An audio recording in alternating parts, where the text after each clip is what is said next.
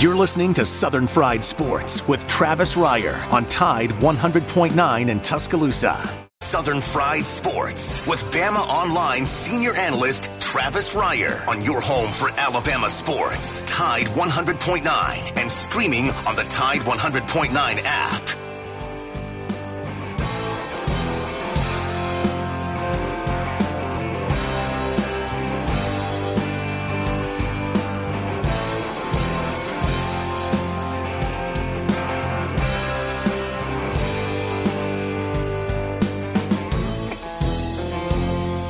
Make it through this year, I think I'm gonna put this bottle down.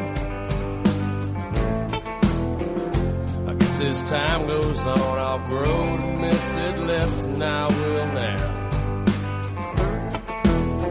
And I think I'm gonna tell her that I'm gonna go away.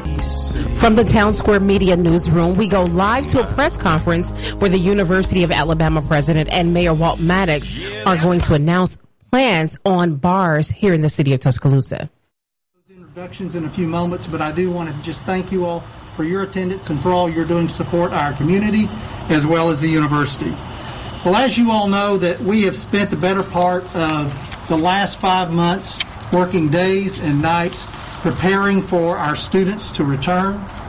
We have deployed every resource at our disposal to provide comprehensive testing, contact tracing protocols, education and training programs, and we've redesigned and equipped our infrastructure to ensure that our classrooms, our dining facilities, our residence halls, and other places on campus are as safe as they can be for our students, for our faculty, and for our staff. I want to express my appreciation to Chancellor Beth St. John and the UA System Health and Safety Task Force for their tremendous support and leadership throughout this process. I'm also grateful to our faculty, our staff, our student leadership, our situational response team, the COVID support team, and many others who have been working tirelessly over the past few weeks to support our campus and to support our students. And finally, I want to say thank you to our students, to our parents, to their families, who have entrusted us to provide a safe environment for them to continue to learn and to grow. By returning to the capstone this fall, they have demonstrated the incredible value that they place on the Alabama experience, and I want them to know how much we appreciate them, how hard we are working to keep the Alabama experience that they cherish intact. As I stated in a letter to our community yesterday, although our initial reentry test was encouraging, the rise in COVID cases that we've seen in recent days is unacceptable and, if unchecked, threatens our ability to complete the semester on campus. Now is the time for action. And in addition to the stringent measures already taken on campus, we've asked for additional support from Mayor Maddox, the Tuscaloosa Police Department, local business community, and many others. We are grateful to the mayor and his team for their partnership and willingness to explore all options that will help us navigate this pandemic and complete a successful fall. Before we hear from Mayor Maddox, I'd like to ask Dr. Ricky Friend to share a few words. Dr. Friend is Dean of the College of Community Health Sciences, is a member of our situational response team. He has spearheaded our testing efforts on campus and has worked closely with UA Health and Safety Task Force with city officials, both for our return efforts, but also in emerging testing issues. Dr. Friend.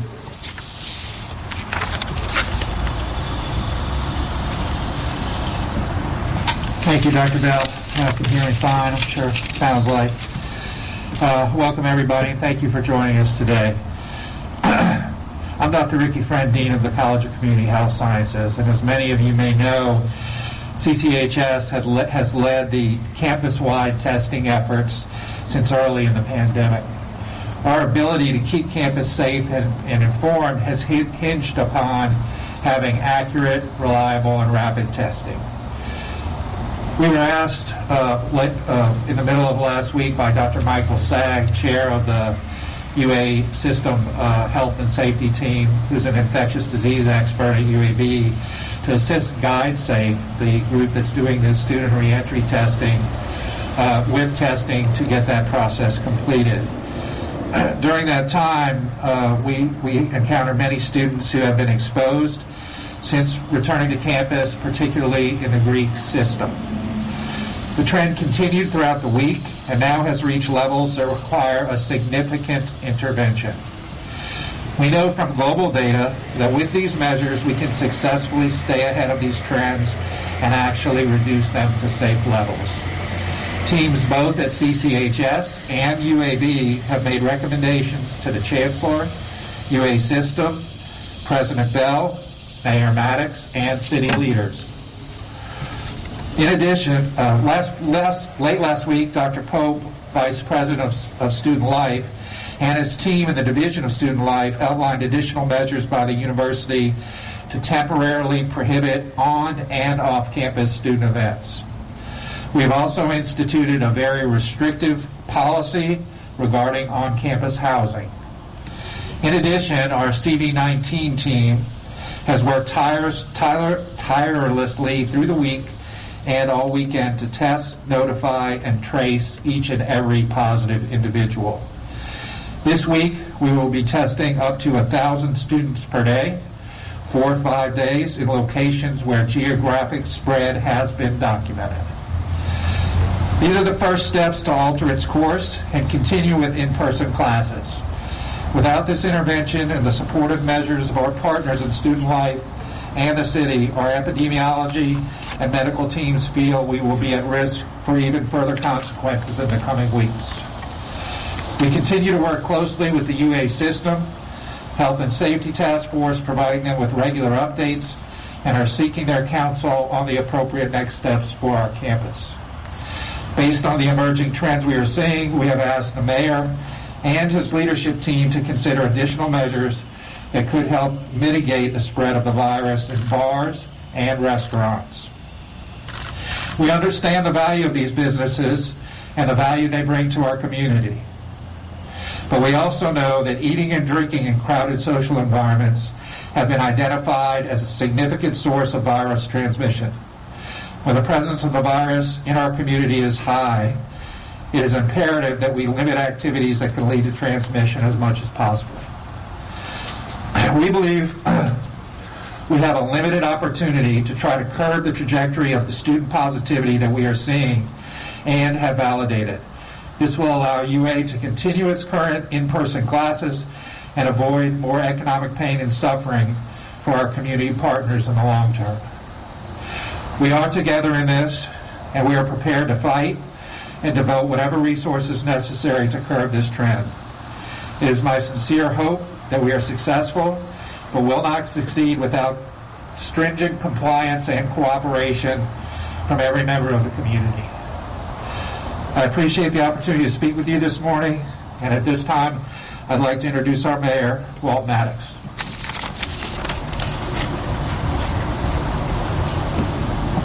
Good morning. I certainly am honored to have members of the Tuscaloosa City Council joining me today. We had our council president, Cynthia Allman, Councilor Lee Busby, Councilor Sonia McKinstry, and Councilor Odom. Thank you for being here, and thank you for your leadership over the past 6 months. I certainly want to thank many of my team members that are here that have literally had no days off in the last 6 months. They have done an outstanding job of trying to protect this city, this community, this capstone that we love so much. You know, Tuscaloosa is all of our home, and we're all in this together. Unfortunately, UA has been there together with the city. We've always had a special relationship, but over the past few months, we have strengthened the ties that bind because we have a shared responsibility to this community. Dr. Bell, we appreciate you. Dr. St. John, Chancellor St. John, we appreciate you. Along with your respective teams, you have put the safety of students first, and I have seen that firsthand. As a mayor and a father of a University of Alabama student, I am deeply grateful. On behalf of the city of Tuscaloosa, thank you for your commitment. Through the uncertainty of 2020, we have met this healthcare, economic, and financial burden of the pandemic with an indestructible resiliency that provides hope. We have been inspired by the resiliency of dedicated physicians, nurses, medical personnel, and first responders who have been unwavering on the front lines of this pandemic. We have seen the better angels of our nature in the resiliency of small business owners who have borne the brunt of closing their doors so that DCH's doors could remain open. We have been thankful for the resiliency of educators who have reimagined their profession to ensure that learning continues for the next generation. In all corners of Tuscaloosa, the resiliency of our city has been on display, and now we're required to demonstrate even more. It will not be easy, yet it must be met. As has been outlined this morning and based on my discussions with the university over the past 48 hours, the ever-increasing number of coronavirus cases on campus will create two major disruptions for Tuscaloosa if left unabated. The first is to our healthcare system. From the start, the city has taken decisive action to protect DCH. This has been our North Star. The second disruption is to our local economy. UA has a $2 billion economic impact on our metro, and thousands upon thousands of our fellow citizens depend upon the jobs that UA provides. I know this is not easy. I know that the coronavirus has taken so much, but we must finish the job. When faced with a difficult challenge, I often rely on a quote by Winston Churchill, who said, "The truth is incontrovertible. Malice may attack it, ignorance may deride it, but in the end, there it is." The truth is that fall in Tuscaloosa is in serious jeopardy. When you marry the number of coronavirus cases with the contact tracing data, plus the wise counsel of the best medical experts in the country, there is your truth. If we fail to act with the courage of our convictions, DCH will be at risk of being stretched beyond its capacity within the next 4 to 6 weeks. If we do nothing, UA will be forced to go to virtual classes, and the economic consequences will be harsh and long-lasting. These truths are hard, which require me to act within my oath. As mayor, my first responsibility is to protect the health, safety, and welfare of this community and every person that's living here, studying here, and working here. However, for me, it's even deeper. I make these decisions not only as a public servant, but as a husband, father, and son. Everyone that I love the most calls Tuscaloosa home. Therefore, based on the recommendations provided by the UA response team this weekend and at the request of the university, I've signed an executive order that authorizes the following. First, the closing of bars effective for the next 14 days, starting at 5 p.m. tonight. This will run August 24th through September 8th. Second, the elimination of bar services at restaurants. We can have table service only, but no bar service for 14 days, effective tonight at 5 p.m. In the fight against COVID-19, it's been our bars and restaurants who have taken the disproportionate impact. It is certainly not lost on anyone at the City of Tuscaloosa. Understanding this, in the near future, I will be working with the City Council and looking at how we can make investments to our bars and restaurants to help them in this difficult time. This can include a myriad of different options, and I look forward to working with our city leaders in doing that. Lastly, I'll be requesting from the Alabama Beverage Control Board that all of Tuscaloosa County be placed under a prohibition of sales of alcohol, on-premise consumption at bars for 14 days. As I close, we have to ask the question, will these measures combined with UA's efforts ensure success? The truth is we don't know. However, the failure to do nothing will cost more lives and livelihoods. We must demonstrate resiliency by acknowledging and acting upon these hard truths. When we make these decisions, the reflex is to focus on the what, but today I'd ask you to focus on the why. For the city, our why is embedded in 3 principles. First is protecting the people of Tuscaloosa and the students on campus here at the University of Alabama, Stillman College, and Shelton State. Second, it's about protecting DCH regional healthcare system. And third, it's about protecting our local economy and the thousands of jobs that right now are at risk. You know, in Romans 5, verses 1 through 5, Paul talks about going from tribulation to strength of character, to endurance to hope. I know to my fellow citizens there has been a lot of uncertainty and yes, tribulation.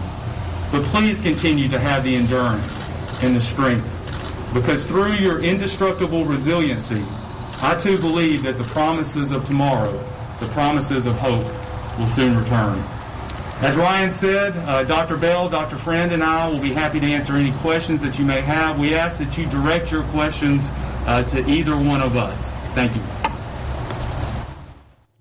Live from the Town Square Media Newsroom, where University of Alabama leadership, as well as leadership from the city of Tuscaloosa, has announced that students will be tested, up to 1,000 students per day at the University of Alabama. And right now, classes will continue in person. Also, there is a concern for eating and drinking in private environments, as it has contributed to the rise of COVID-19 cases. Now, the mayor celebrated resiliency in the city's healthcare providers, but he says if we fail to act, DCH will be stretched beyond capacity and UA will have to move to online classes. Therefore, an executive order was issued closing bars for 14 days beginning at 5 p.m. today, as well as the elimination of bar services at restaurants, though table service will be permitted. He's also said that he will make a request to the ABC to restrict the sale of alcohol at bars. Live from the Town Square Media Newsroom, I'm Jade Nicole.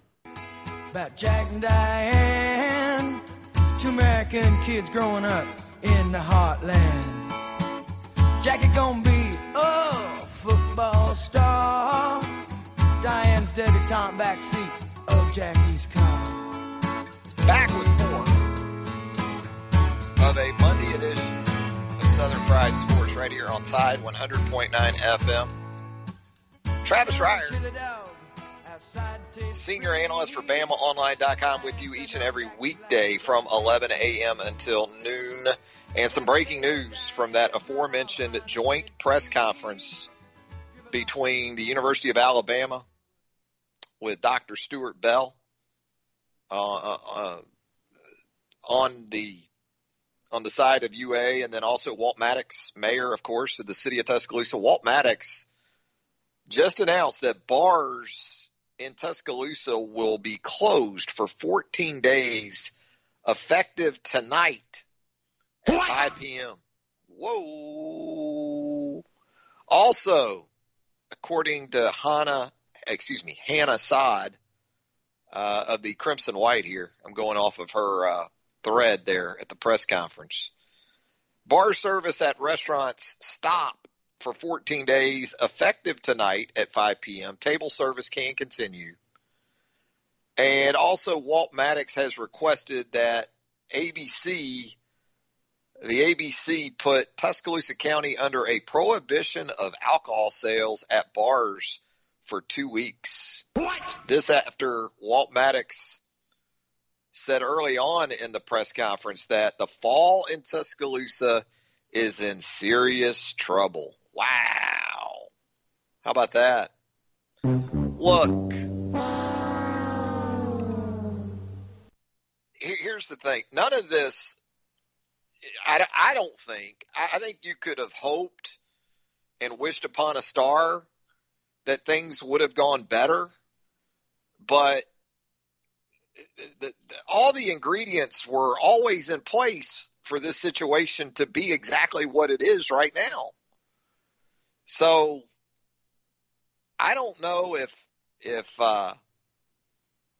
it's just it shouldn't be at a point where we're at this point. I guess the thing is, you should have known well in advance that if you brought all these people back together and you tried to run it at full go, that your concerns for hospital capacities, and also, as much as anything, the stress that you're putting your first responders under in this type of situation. Think about how much first responders have on their plate in normal times in a town like Tuscaloosa, when you've got 40,000 students and then you've got a city on top of that, a growing city on top of that you're trying to service. And then you mix in protocols and mandates relative to a global pandemic, and it was you couldn't pull it off, just from a people power perspective. So this must be where we're at in all of this. Amazing.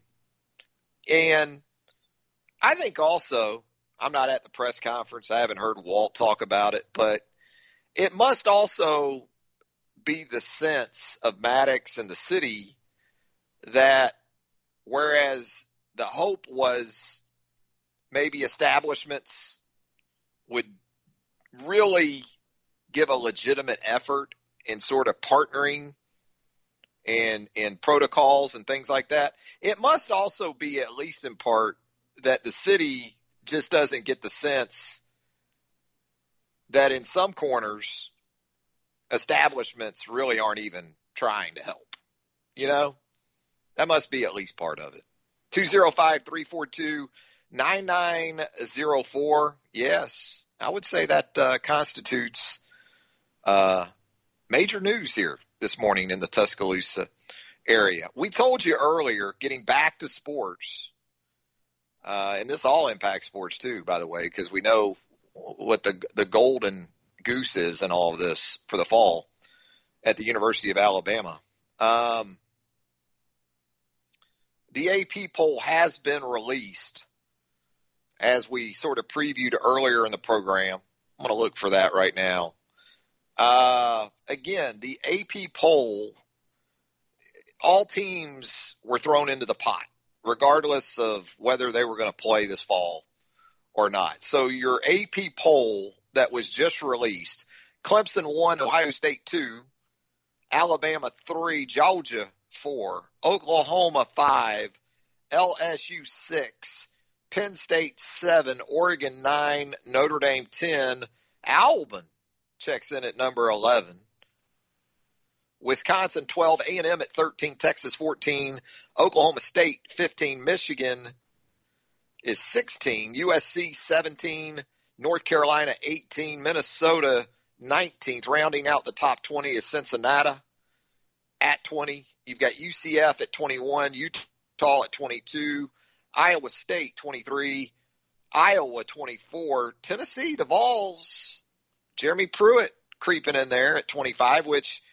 if you're Tennessee and you're 25 and you look at, let's just say, well, the Pac-12 and Big Ten schools ahead of you in this poll, well, there's Iowa not playing, Utah not playing, Minnesota not playing, USC not playing, Michigan's not playing, Wisconsin's not playing, Oregon's not playing, Penn State isn't playing, and Ohio State. I think that's 9. 9 of the teams in this top 25 dropped by the AP aren't playing football this fall. So that's basically what it was, what we said earlier. It's really going to be like a top 16. But again, you got Alabama at 3, Georgia at 4, LSU at 6, Florida at 8. So you've got 4 of the top 8 teams from the SEC, 5 of the top 11, 6 of the top 13. And that's about where it starts to really drop off. Again, though, you do see Tennessee kind of creep in there at number 25. So there's your AP poll, as promised from earlier in the show. 205-342-9904. We're talking winners and losers on a Monday. Coming up next, we'll speak to the professorial one in just a few moments. Chris Hummer, national college football writer for 247sports.com. How about Dustin Johnson on the PGA Tour yesterday? You want to talk about a winner? Dustin Johnson at the Northern Trust event on the PGA Tour shoots 30 under par for the weekend. 30 under par. That included a 60 on, I think it was Friday. Was that Friday Dustin shot the 60? And it was the most disappointing 60 you'll ever see because he was 11 under through 11 holes in that round. So you're thinking he's got a 59 in his back pocket here. And he ends up essentially parring, I believe, his last 7 holes And he ends up shooting 60 right on the nose. But didn't seem to hurt Justin too much. So he goes on to win by 11 shots. That's Tiger stuff, man. That's Tiger 2000. That's Tiger 2000 stuff. Is what that is. Shooting 30 under and winning by 11. Put it this way. Justin Thomas is the number 1 ranked golfer in the world, the 2012 Haskins Award winner during his time here at Alabama as college golf's top player at the time. He's now the number 1 player in the world. Justin Thomas was 23 shots behind Dustin Johnson. And JT didn't play poorly, made the weekend, made the cut. You know, kind of stalled out on Saturday and Sunday with some even par rounds.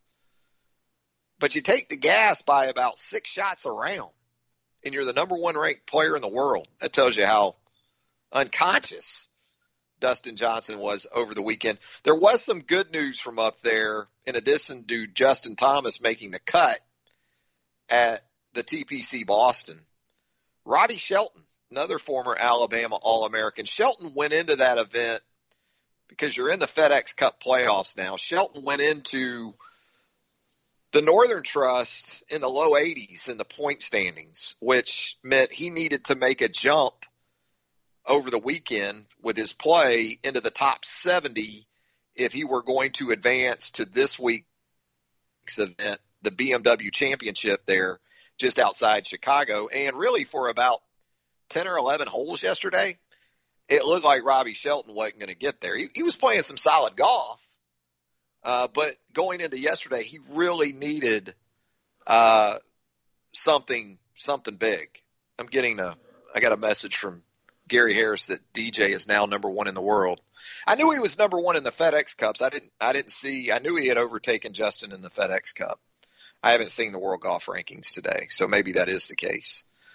But Robbie Shelton needed something lower than low. And he plays the last 6 holes in 6 under par yesterday, including an eagle 2 in the middle of that run. He had 4 birdies and an eagle in that stretch of the final 6 holes yesterday. And so he goes from in the low 80s in the point standings into the low 60s, and he will, in fact, advance to the next round of the FedEx Cup playoffs. So some good stuff there for Robbie Shelton. So this week in Chicago, you'll have Justin Thomas, Michael Thompson, and now Robbie Shelton from the Alabama perspective. We're going to head to another break. When we come back, we'll check in with Chris Hummer, national college football writer for 247sports.com when Southern Fried Sports returns on a Monday on Tide 100.9 FM right after this. You're listening to Southern Fried Sports with BamaOnline.com senior analyst Travis Reier on your home for Alabama sports. Tide 100.9 and streaming on the Tide 100.9 app.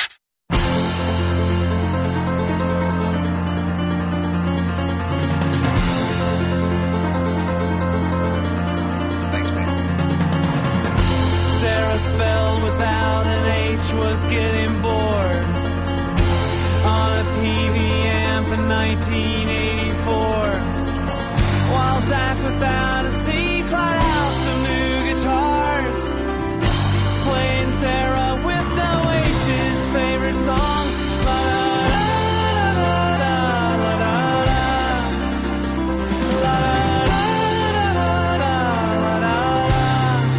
Zach and Sarah.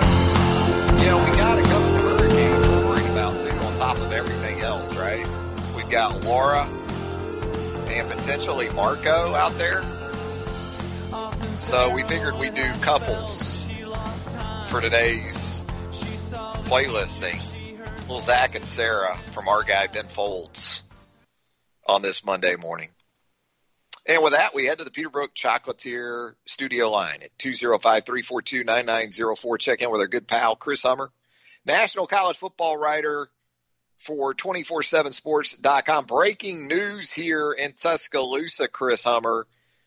The city of Tuscaloosa has closed the bars in town for 2 weeks. How about that? that, just like sapping the bars from their business. That's impressive. Unbelievable. I talked about it though in the last segment. What did these college administrators and college towns expect though when we started bringing all these kids back or bringing freshmen in and just trying to essentially go business as usual in the midst of a pandemic? Did we kind of expect anything different? I don't think so. It's crazy to me that these schools are. I mean, if you were willing to take the risk to bring everybody back, it's kind of nuts that like you're essentially just giving up after week one, like North Carolina and Notre Dame did, because they had to expect it. I think a lot of this, I'm going to be quite honest, is just schools wanting to cash their dorm checks and then just kind of bringing students back and hoping it works. And like once you cash that dorm check, there's really no harm in shutting it down. But yeah, I mean, it's very natural. Like no matter what's going to happen, if you're a campus full of 40,000 people, you're likely going to bring back 100 or 50 people that are positive and they're around each other all the time, which means you're going to have outbreaks. And it's very expected in a lot of ways. And I mean, I don't know how much it'll determine the football season at this point, but like I'm not shocked at all that we're seeing this happen across the country.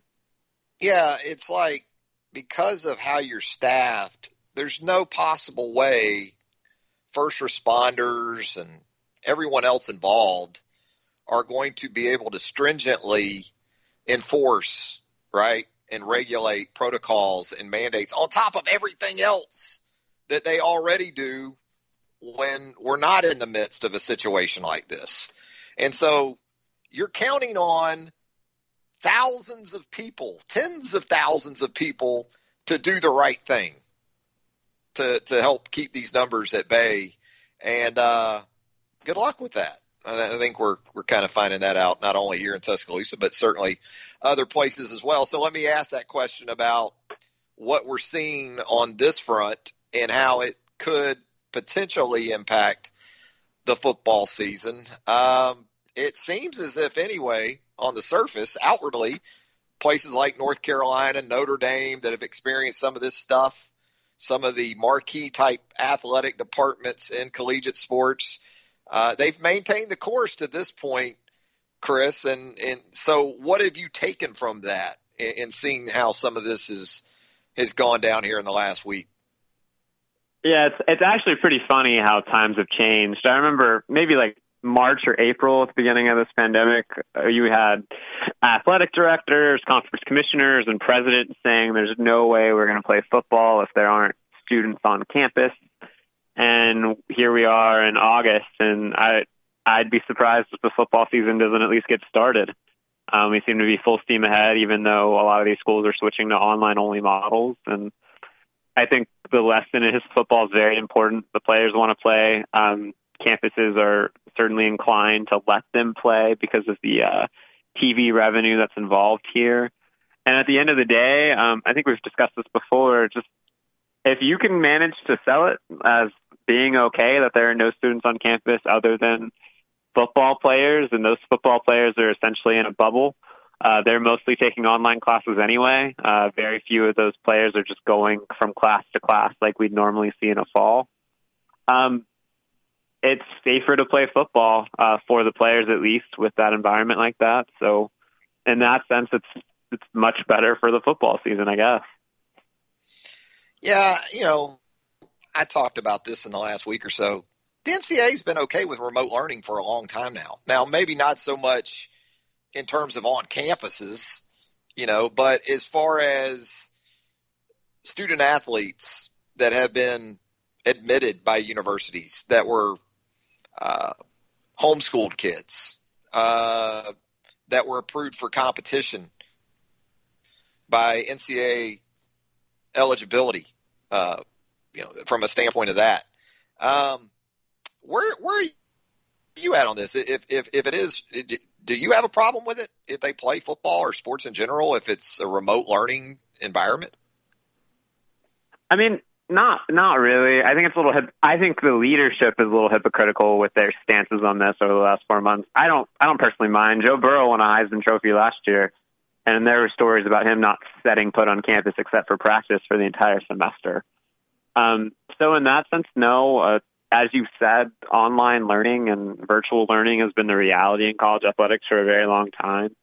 It makes scheduling easier for all of these athletes. And to be quite frank, it makes like the tutoring schedule easier for a lot of these athletes in their kind of academic lives. Like online classes tend to be, I don't need to get into that rabbit hole, but online classes tend to be a little more approachable in a lot of cases, and a little less intensive. So we're kind of there already. And I'm of the opinion, as long as you're getting your degree, I don't really care how you get it.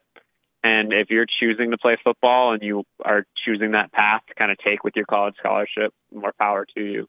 So in that sense, I have no problem with kind of colleges being all online this fall for student athletes. I think if you're going to have any hesitations about the season, they're way more about safety and the actual reality of playing football than just students taking classes online and then still playing football this fall. Yeah, I mean, I can speak from experience in that a place like the University of Hawaii, if we're talking the basketball teams there, if they go play a two-game road trip on the mainland, let's say they play on a Thursday night and a Saturday, they leave Oahu on Tuesday. So they're gone those weeks. From Tuesday to Sunday, they're gone.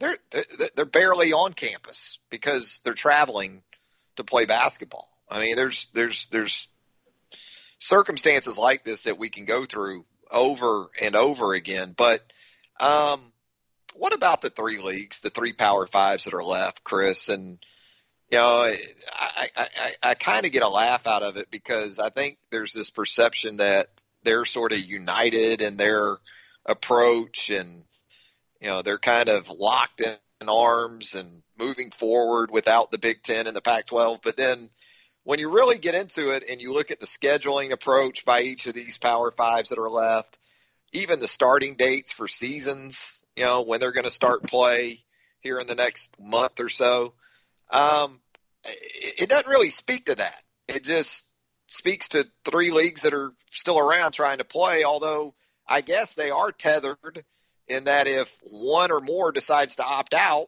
that's probably going to be the end of all this for the fall. Yeah, I agree. Tethered is a great word. The leagues kind of really need each other right now from a public perception standpoint to kind of keep going and keep marching. If the Big 12 had dropped out 2 weeks ago when all of this was kind of exploding with the Big 10 and the Pac-12 kind of backing out, I think the ACC might have got a little skittish. And I mean, the SEC is its own entity. Maybe it wanted to go forward on an island like that, but it would have been very difficult. So in that way, tethered is a great word. But I do agree, like, even if you look at testing protocols from league to league are very different. The ACC's minimum standard is one test per week, whereas the Big 12 and the SEC will be testing 3 times a week. There are rumors out there that Conference USA is going to require testing 3 times a week, and a league like the Sun Belt I think is going to barely be able to afford one test a week in a lot of cases. So from that standpoint and everything else, these are just like 3 leagues very desperate to make this season happen because of financial kind of ramifications here. And they're going to do whatever is needed to kind of get that done, even if the products don't look necessarily the same in terms of like how we got there. So there's no central leadership here. These remaining commissioners still talk every day. They are tethered, as you said, but like to pretend like the SEC and the ACC are following the same rules heading into the season would be incorrect. And it kind of speaks to kind of the craziness of college football right now. Yeah, I can almost get that, okay, we're going to do a 10+1. We're going to do a 9+1 in terms of scheduling. We're going to do conference only. But why couldn't they at least get together on a starting weekend for these 3 leagues? Especially I'm talking just more so about the 3 Power Fives left. I mean, why not just everyone start on that same weekend, the 26th? I don't get, especially with what we just saw from the Big Ten and the Pac-12 bailing because they had sort of inhibited themselves with that September 3rd start, the weekend of Labor Day start. And then you still see one of the Power Fives is going to try to play September 12th. Another's going to play the 19th, the SEC the 26th. I mean, couldn't they have at least, Chris, gotten together on what weekend we all are going to start on? That's an interesting point, and I just think all of the leagues had kind of varied ideas about what the best plan moving forward is to kind of present the schedule and give them the best opportunity to finish the season. The SEC wanted to go later. They wanted more time to kind of see how the student population would adjust to the athletic play, like the athletes on campus. They also, I'm pretty sure, and I've heard this once or twice, wanted a little cover from the NFL to see how it would go for that professional league before kind of the amateur athletes move forward. The ACC tried to add that extra non-conference game, which is why they're heading earlier with the hopes the SEC would kind of play ball. The SEC did not. So the ACC is essentially giving all of their teams a warm-up in early September before the season gets started, and they're playing 11 games, which feels very odd, given the other two teams are playing 10. And the Big 12 was much the same. They're starting their kind of conference season around the same time as the SEC, but they're essentially giving everybody a glorified scrimmage in the middle of September so they can get more TV money out of those games. So it is a mess. Yeah. If you are, in fact, tethered together, I mean, I would think you'd all want to start at the same time. That way, if you get to the point where it doesn't look as if it's doable, you're all making the same call at the same time. If you're the SEC and let's say the ACC says, well, we're not going to be able to get it done by the 12th. Well, that's still 2 weeks before you're going to even start playing. So you've got to kind of go out with the ACC on a different timeline. It just, for three leagues that are supposedly, again, sort of tied into this thing together, not having the same starting date, that's kind of a head scratcher for me. We're talking with Chris Hummer, national college football writer for 247sports.com. Chris, we got what looks like the AP top 16 poll out today because there are those Big Ten and Pac-12 teams that are included in this drop. But I think once you call the teams from the conferences that aren't going to play this fall, you get down to about 15 or 16 teams. What's kind of your thought on sort of pouring one out, I guess, for the Big Ten and the Pac-12, where including those teams in this poll is concerned? And is it a tip of the cap more to a lot of these players that unfortunately aren't going to have the opportunity, at least in the fall, to play, some recognition from that perspective? Yeah, I think it's that. The AP poll, I mean, despite the fact that it doesn't factor into the college football playoff anymore, is still kind of our poll of record. And I think a lot of people are making fun of the AP doing it this way, and me included. It does seem kind of silly. I think there is something to history kind of being able to see a complete kind of preseason ACC poll ahead of a year that's going to be very, very interesting. Like, there's a pretty good chance that, I don't want to be too gloom and gloom here, but I mean, there's a possibility we start the season and don't finish it, or we don't even get to start it. I think that's looking less likely by the day. I would expect it to start.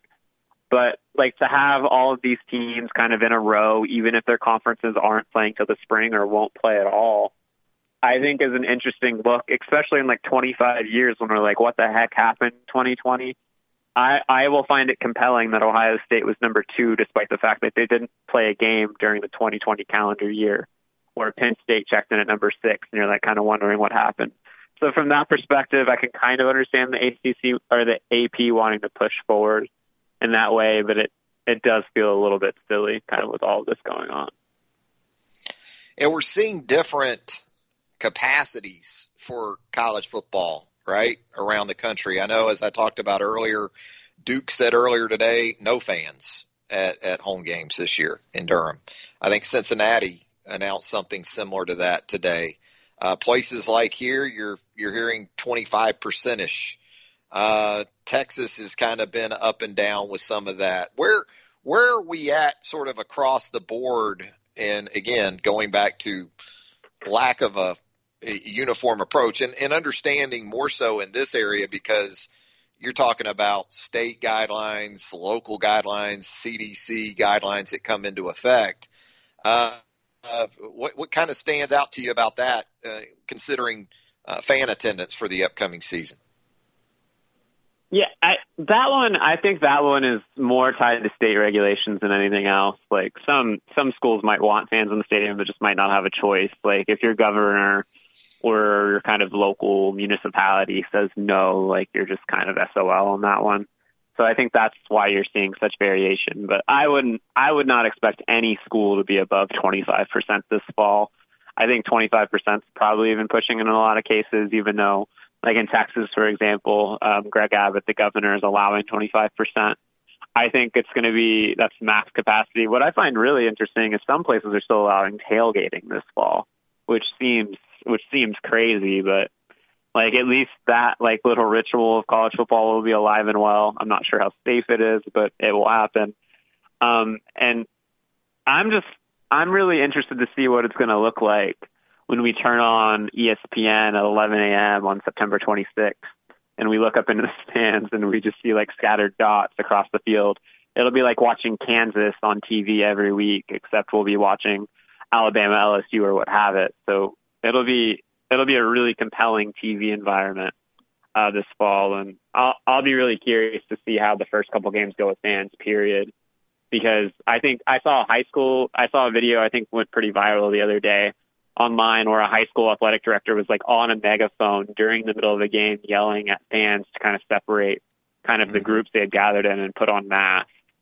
And I think it's only going to take one or two really bad experiences in college football for fans to kind of be out of there anyway. So fan behavior will be a really interesting element of this season as well.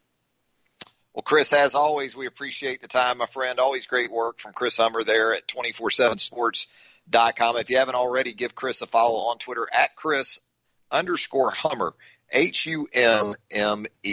Thanks, Chris. Yeah, thanks so much.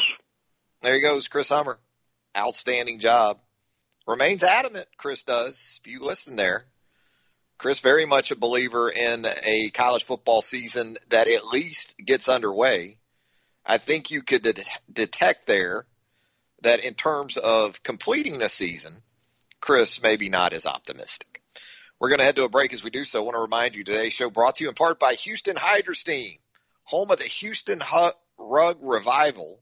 Your carpets, your rugs, your upholstery, your tile and grout, all of that is going to be cleaned thoroughly, dependably by Houston Hydrosteam.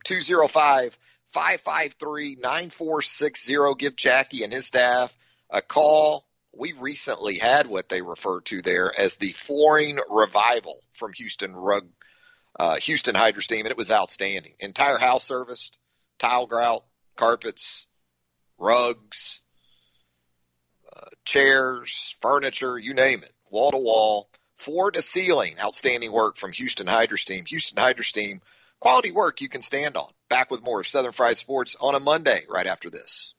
We'll maintain the chance of a few passing showers and thunderstorms across West Alabama this afternoon and tonight. The sky mostly cloudy. The high today 83, tonight's low 70. Tomorrow mostly cloudy, a good chance of showers and thunderstorms by afternoon. The high at 86. I'm James Spann on the ABC 3340 Weather Center on Tide 100.9.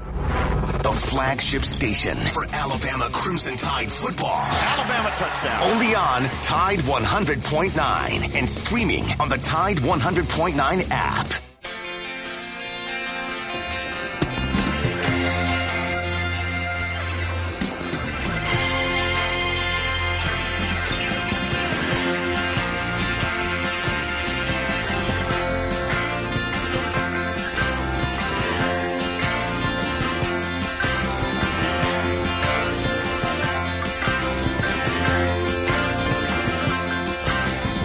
Spread out now, Rosie, doctor, come cut me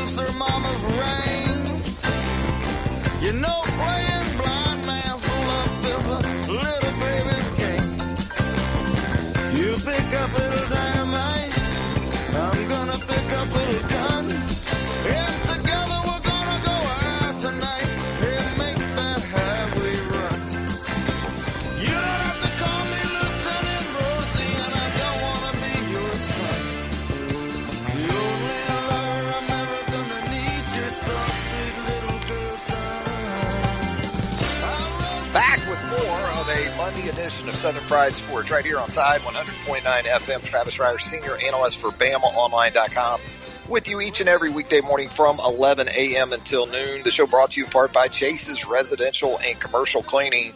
We told you how to get your upholstery, your floors, your tile clean before we headed to the last break. Now we're going to tell you how to take care of everything else. That's with Chase's Residential and Commercial Cleaning. Yashika Barnes, over 20 years of quality cleaning service that our family can certainly attest to. Yashika, the CEO and driving force there of Chase's Residential and Commercial Cleaning. Give her a call, 205-886-3616. She's going to have you spick and span, and her crew, they do an outstanding job. Again, I talk about dependability a lot with these services that we talk about here on the program, and I can't stress that enough.